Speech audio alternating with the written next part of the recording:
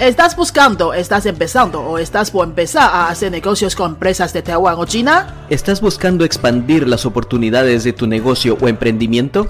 ¿Estás buscando aprender chino para negocios de forma eficiente, fácil y divertida? Estás en el podcast correcto. Queremos ayudarte a mejorar tus oportunidades, ya sea personal, de tu emprendimiento o de tu empresa. Somos Fernando y Yolanda, maestros de idioma en Taiwán. Aprende chino para negocios con nosotros y empieza una nueva etapa de tu vida. Hola, yo soy Fernando de Guatemala. Hola, soy Yolanda, tu maestra de chino de Taiwán. Bienvenido nuevamente a otro episodio de Chino para Negocios. Hoy vamos a hablar acerca de estas personas que quieren estudiar en idioma, quieren estudiar chino, no saben cómo estudiar. Yo sé que este tema lo hemos tocado muchas veces, pero hoy traemos otro punto de vista, otro enfoque basado en experiencia también. Yo he comentado mi experiencia como alumno, pero esta vez vamos a escuchar también a nuestra maestra Yolanda, que nos va a contar su punto de vista y su experiencia con algunos alumnos, sin decir nombres, por supuesto. A ver, Yolanda, muchas veces hemos hablado acerca de las personas que dicen, yo quiero estudiar chino, pero empiezan con un deseo, empiezan con un buen ritmo, empiezan con buena energía, y a los 2 meses, 3 meses dicen, no puedo, es muy difícil. Chino tiene esta mala fama, escuchen todos, mala fama de ser un idioma, de ser el idioma más difícil basado en un estudio universitario que hicieron en Estados Unidos, entonces para ellos era el más difícil. Aclaro ese punto porque si le preguntas a un japonés, a un tailandés, a un vietnamita, chino no es tan difícil. Bueno, Yolanda, hemos visto muchas personas que empiezan a estudiar y a los 3 meses dicen, no puedo, es muy difícil, no avanzo nada, siento que no logro nada. ¿Qué les puedes decir a estas personas? Hemos dicho muchas veces acerca de estudiar de diferente forma o enfocarse diferente. ¿Qué les puedes decir? La gente que no avanza nada. Sí. Mucha gente no avanza porque piensan que el idioma es muy difícil.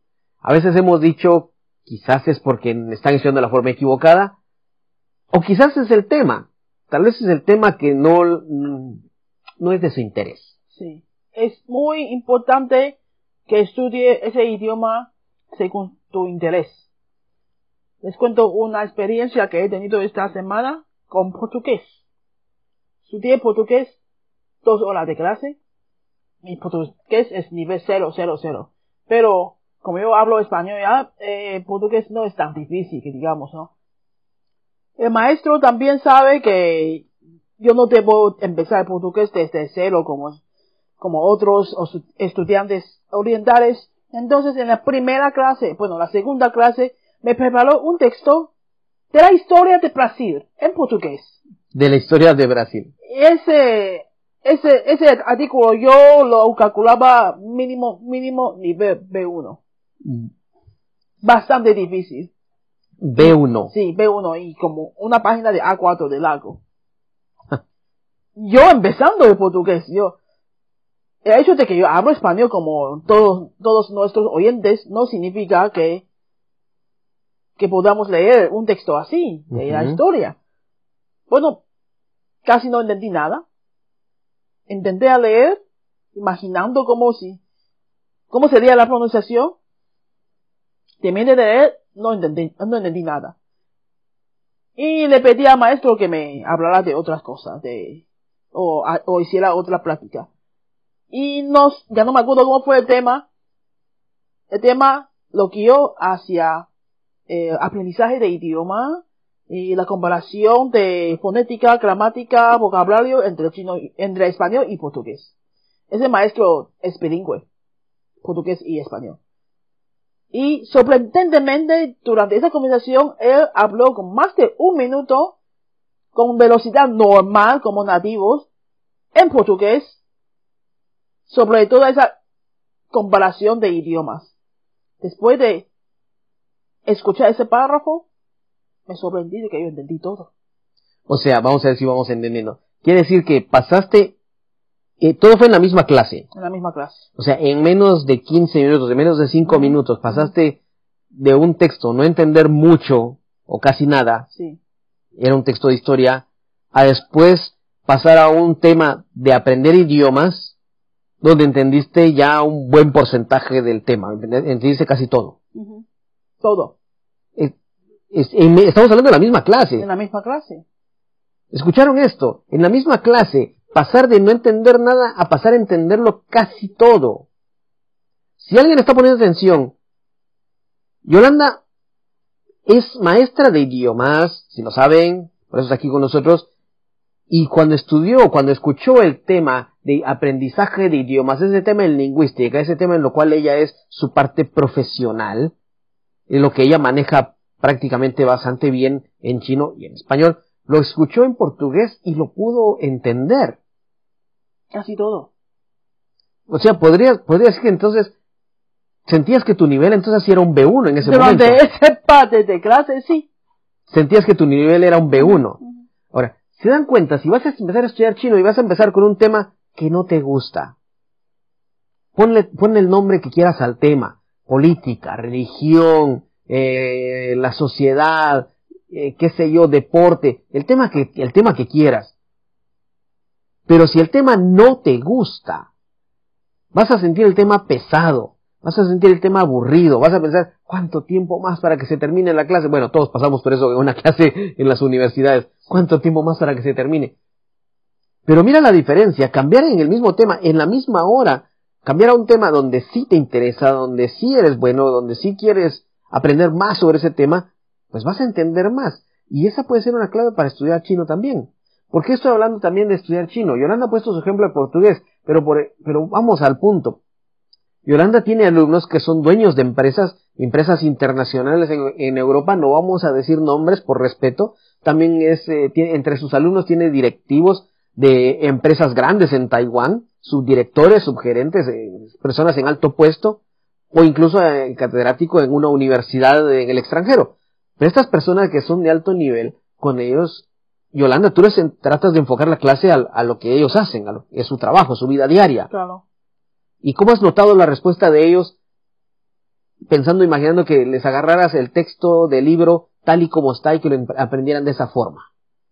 ¿Crees que aprenderían ellos igual? No. A ningún adulto le gustaría pasar tiempo en algo que no le vaya a servir nunca, ¿no? En el libro, como un libro incluye todo tipo de temas, siempre va a haber algo que no conviene a algún estudiante. No puede convenir a todos.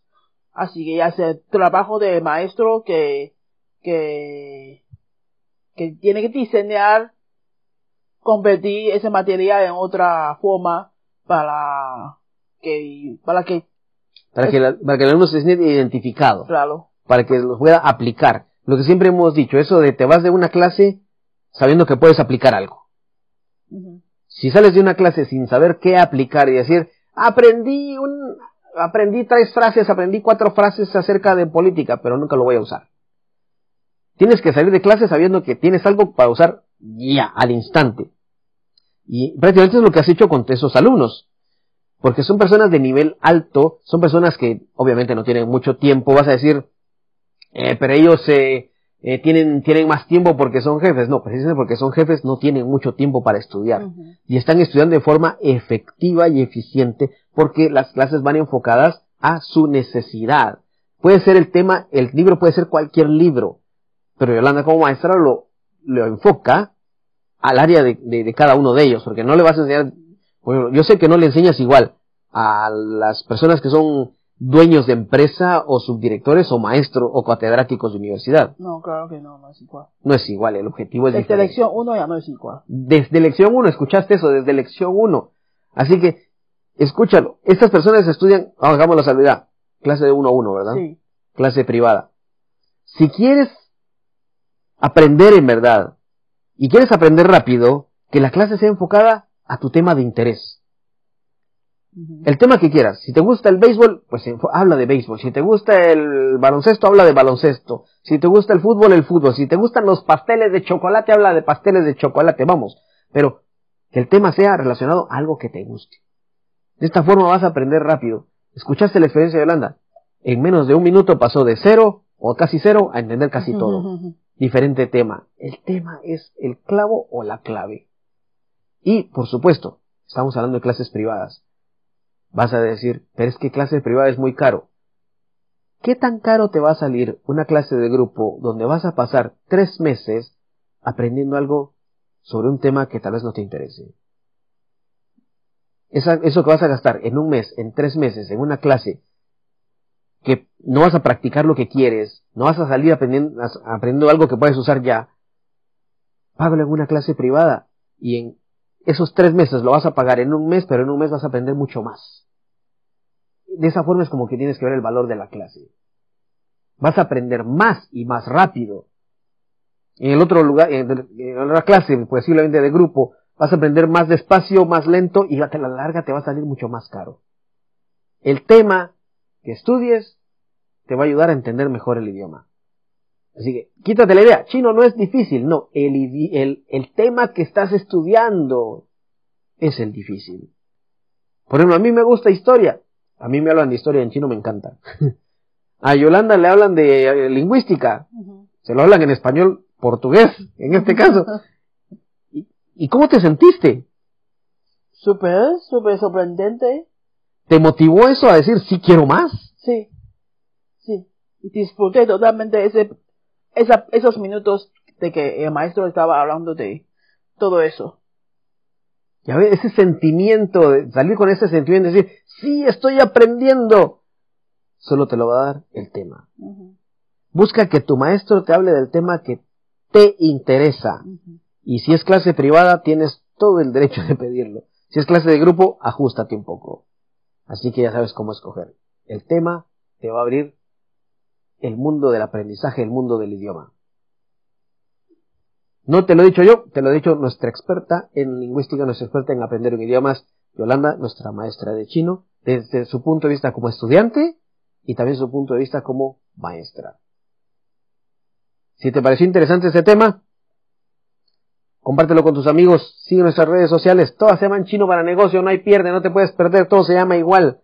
Ahí nos vas a encontrar en todos los lugares. Yolanda, ¿algún mensaje para las personas? ¿Cómo le quieres decir a una persona que se anime? ¿Cómo finalizar? Yo siempre he dicho ánimo, pero ¿cómo le dices ánimo a la gente? ¡Chayo! ¡Chayo! ¡Chayo! ¡Chayo! ¡Taya chayo! ¡Taya chayo! Es un ánimo a todos. Eso ha sido todo por hoy. Yo soy Fernando. Yo soy Yolanda, tu maestra de chino de Taiwán. Adiós. Adiós. Si te ha gustado este tema, déjanos un comentario, danos 5 estrellas o comparte con tus amigos. Si tienes algún tema que te gustaría que habláramos, déjanos en los comentarios y con mucho gusto podemos hablar sobre ello. Adiós. Adiós.